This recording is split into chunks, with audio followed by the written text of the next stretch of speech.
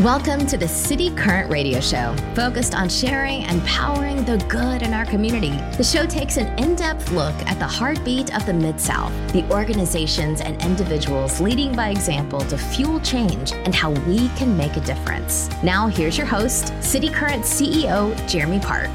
Welcome to the City Current Show. I'm your host, Jeremy Park. We're always honored to bring you inspiring stories of individuals and organizations making a difference and powering the good in our community.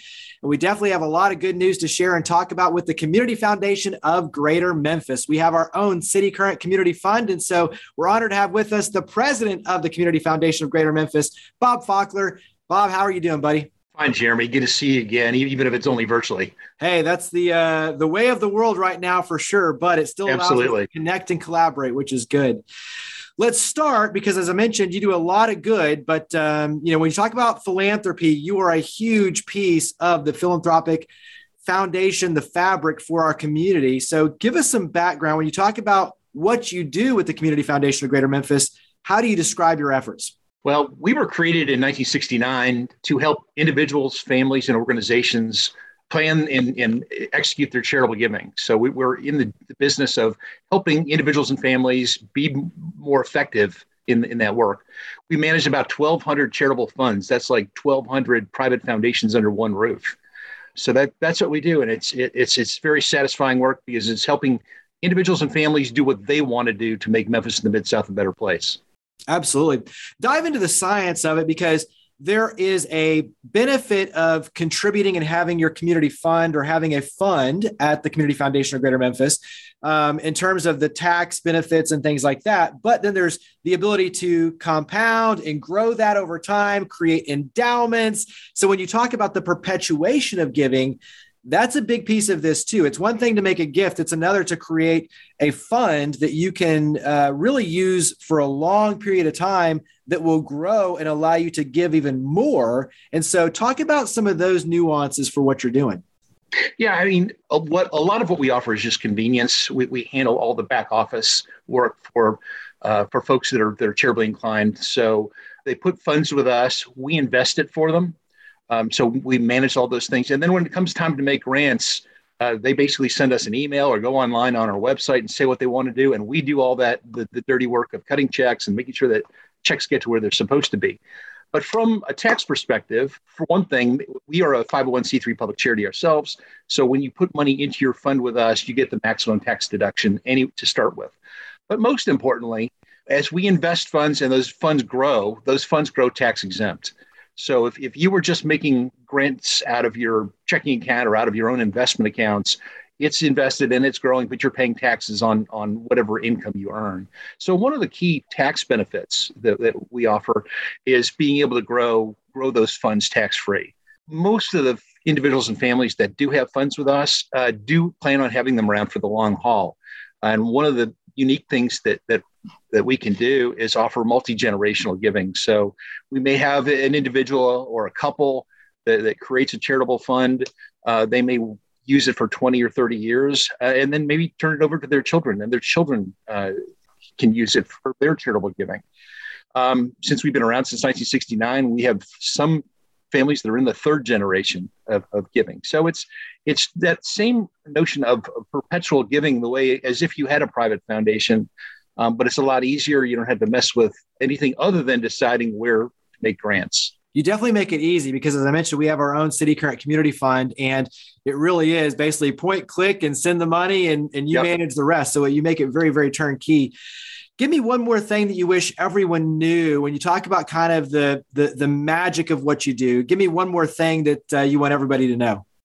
Well, it's just convenient. It's what's incredible. What people don't realize is when you're more intentional about your giving by setting up a charitable fund, you're actually going to end up being more charitable, more giving. My wife and I, when we set it up a fund 25 years ago, we did it for a very specific reason, but we learned over time. For one thing, it was growing tax-free, so we had more dollars to spend.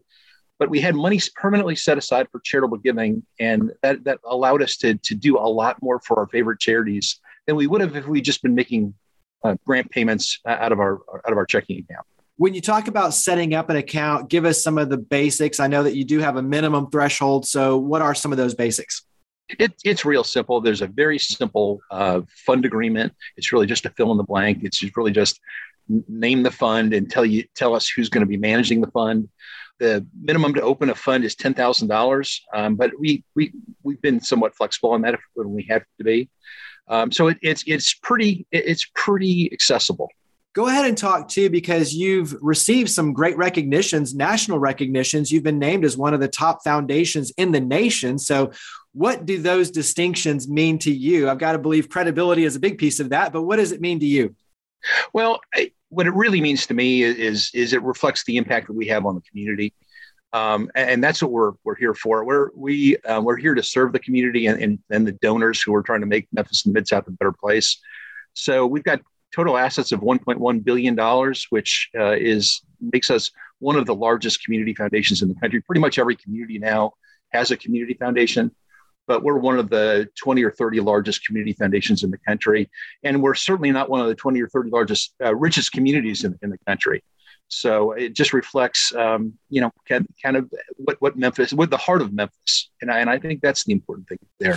Yeah, that's a great point in terms of when you look at where we stack up, being one of the most generous cities. It's not that we have all the money necessarily that like a New York or a Los Angeles would have, but the fact that we're up there just shows the level of generosity that we have as a community, which is powerful. You've played a vital role in the COVID relief efforts, especially with the city of Memphis. Talk about the COVID relief and how you've been able to play a vital role in that. Yeah, thanks. That was a real challenge because, for the first 50 years of our existence, our job was really to manage charitable funds for individuals and families. In March of 2020, I got a call from city and county government.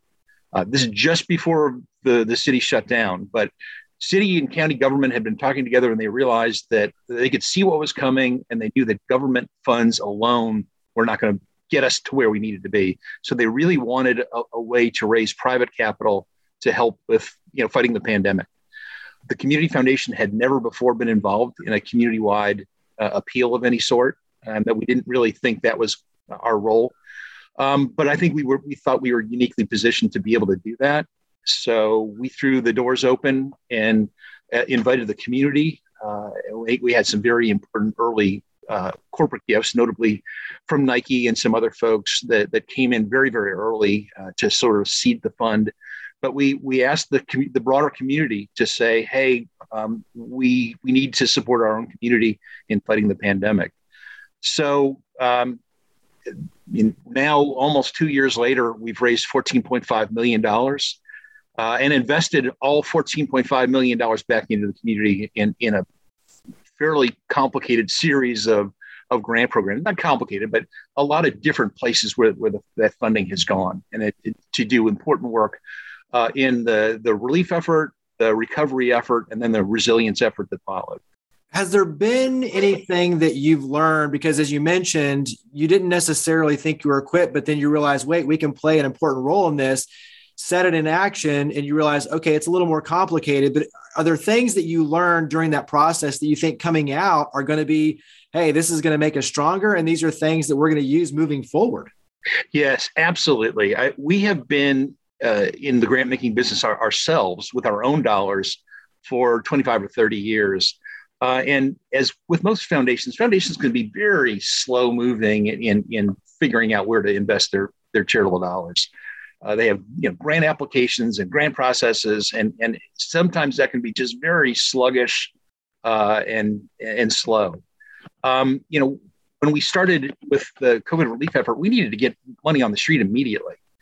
And we started with $0. So when we threw the doors open, contributions started coming in. But we put together a committee that included representatives from the Community Foundation, city government, county government, United Way of the Mid-South, and Momentum Nonprofit Partners. We created this committee to decide where the money was going to go. And that committee met every Friday and put money out on the streets every Friday. So one of the key lessons that we learned was you can be quick and nimble and responsive and get money out quickly without having to go through these just ponderous procedures.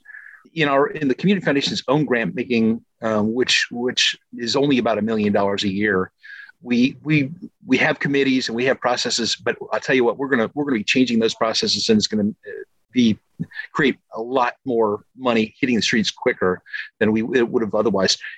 COVID definitely taught us that lesson. And I threw out a couple of numbers. Let me jump in. We have about $1 million of our own money, but the bulk of the giving through the Community Foundation is what our donors do. So in the year just ended, 2021, we spent about $151 million, but $150 million of that was what our donors wanted to do, and about $1 million was our own money. Yeah, I'm glad you kind of added that element to it, because it shows you have your own powerful giving, but really when you look at the magnitude of everyone's giving, and that just shows the power and the synergy of all these different entities coming together, families, individuals, groups like us that have these funds, being able to really step in a large way, everyone playing their part. So creates a huge number of philanthropic dollars. Yeah, absolutely. And that is what a community foundation is all about. This is a little bit off the COVID subject, but we think of philanthropy as being the purview of a wealthy family or a wealthy corporation. And it is, but it has to be so much more than that. A community foundation democratizes charitable giving, democratizes philanthropy, and makes it very easy and accessible for individuals. So we have, I said, about 1,200 funds, about 1,000 families that work with us. The collective giving of those 1,000 families is so much larger than any one wealthy family or any one corporation. And that's the kind of place that Memphis is anyway. So $151 million is a huge impact. The largest private foundation gives a small fraction of that around here. Yeah. And when you talk about democratizing philanthropy too, you've done some very creative things like launch Give 365, which is an opportunity for all ages basically to step in, and basically $1 a day, but coming in as a group and putting those dollars to use and letting everybody have a voice on where those dollars get spent with different themes each year. So you've been very creative to get more individuals involved in philanthropy and also teach them what community engagement is and looks like, and how they can make a difference themselves. Yeah, and that was a very important part of it, because our mission is in part to just promote philanthropy in all its forms. And a $10,000 minimum just to open a fund is not a huge number, but it is out of the reach of an awful lot of families. So we wanted a way, and we were hearing that individuals and families wanted ways to participate and get engaged in the community, as you said, in an easier way. So we did create about 11 years ago, Give 365. And as you said, it's $1 a day, $365 a year. And that group comes together. It's about 250 households come together, and they get to decide where the grants go. Since you brought it up, they just picked their grant theme for the coming year, which is going to be grants are going to be made in May. But the theme is very timely for what's going on in the world today. But the theme for Give 365 this coming year is protecting communities, programs or projects that address exposure to the trauma of violence or engage the community in violence reduction. And that's one of the cool things about Give 365. They get to be also very nimble in their own way. Every year they pick a new theme based on kind of what's going on in the world. One more thing that I wanted to have you talk about was the relief efforts for the Collierville victims. I know that's another very important piece of this. And so when you talk about the immediacy, like the COVID relief efforts, stepping in and really helping those who are impacted in Collierville, talk a little bit about that.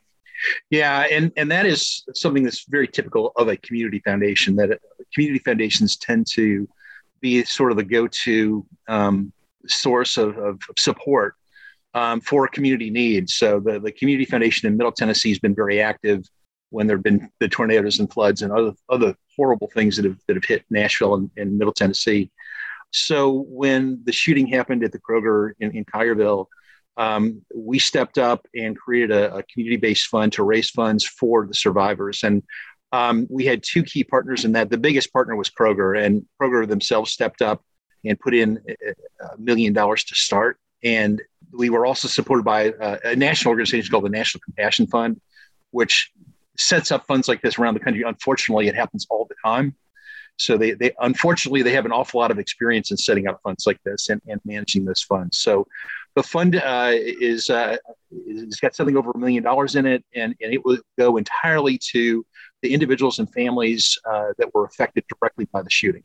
wrap up on your end with website, social media for those who say, hey, I want to start a fund. I want to get involved. I want to learn more. Give 365 too for everything. Where do we go to learn more and get involved with the Community Foundation of Greater Memphis? The easiest way is just on our website, cfgm.org. And you can click away. You can see all the details of the $14.5 million in the COVID fund. You can click on to Give 365 from there. So pretty much everything goes from cfgm.org. Well, Bob, greatly appreciate all you and your amazing team do. Thank you so much for coming on the show. Thanks. Really appreciate what you guys do.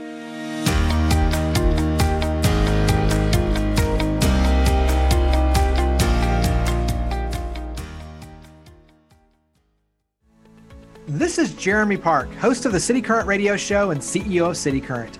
I'd like to invite you to join Growth Current. Growth Current is our e-learning and online personal and professional development platform, giving you access to virtual events with thought leaders, national guest speakers, and experts who are sharing success secrets, learning modules, and so much more. Subscriptions are only $8 a month, and you can do bulk subscriptions for your team. Check out growthcurrent.com to learn more.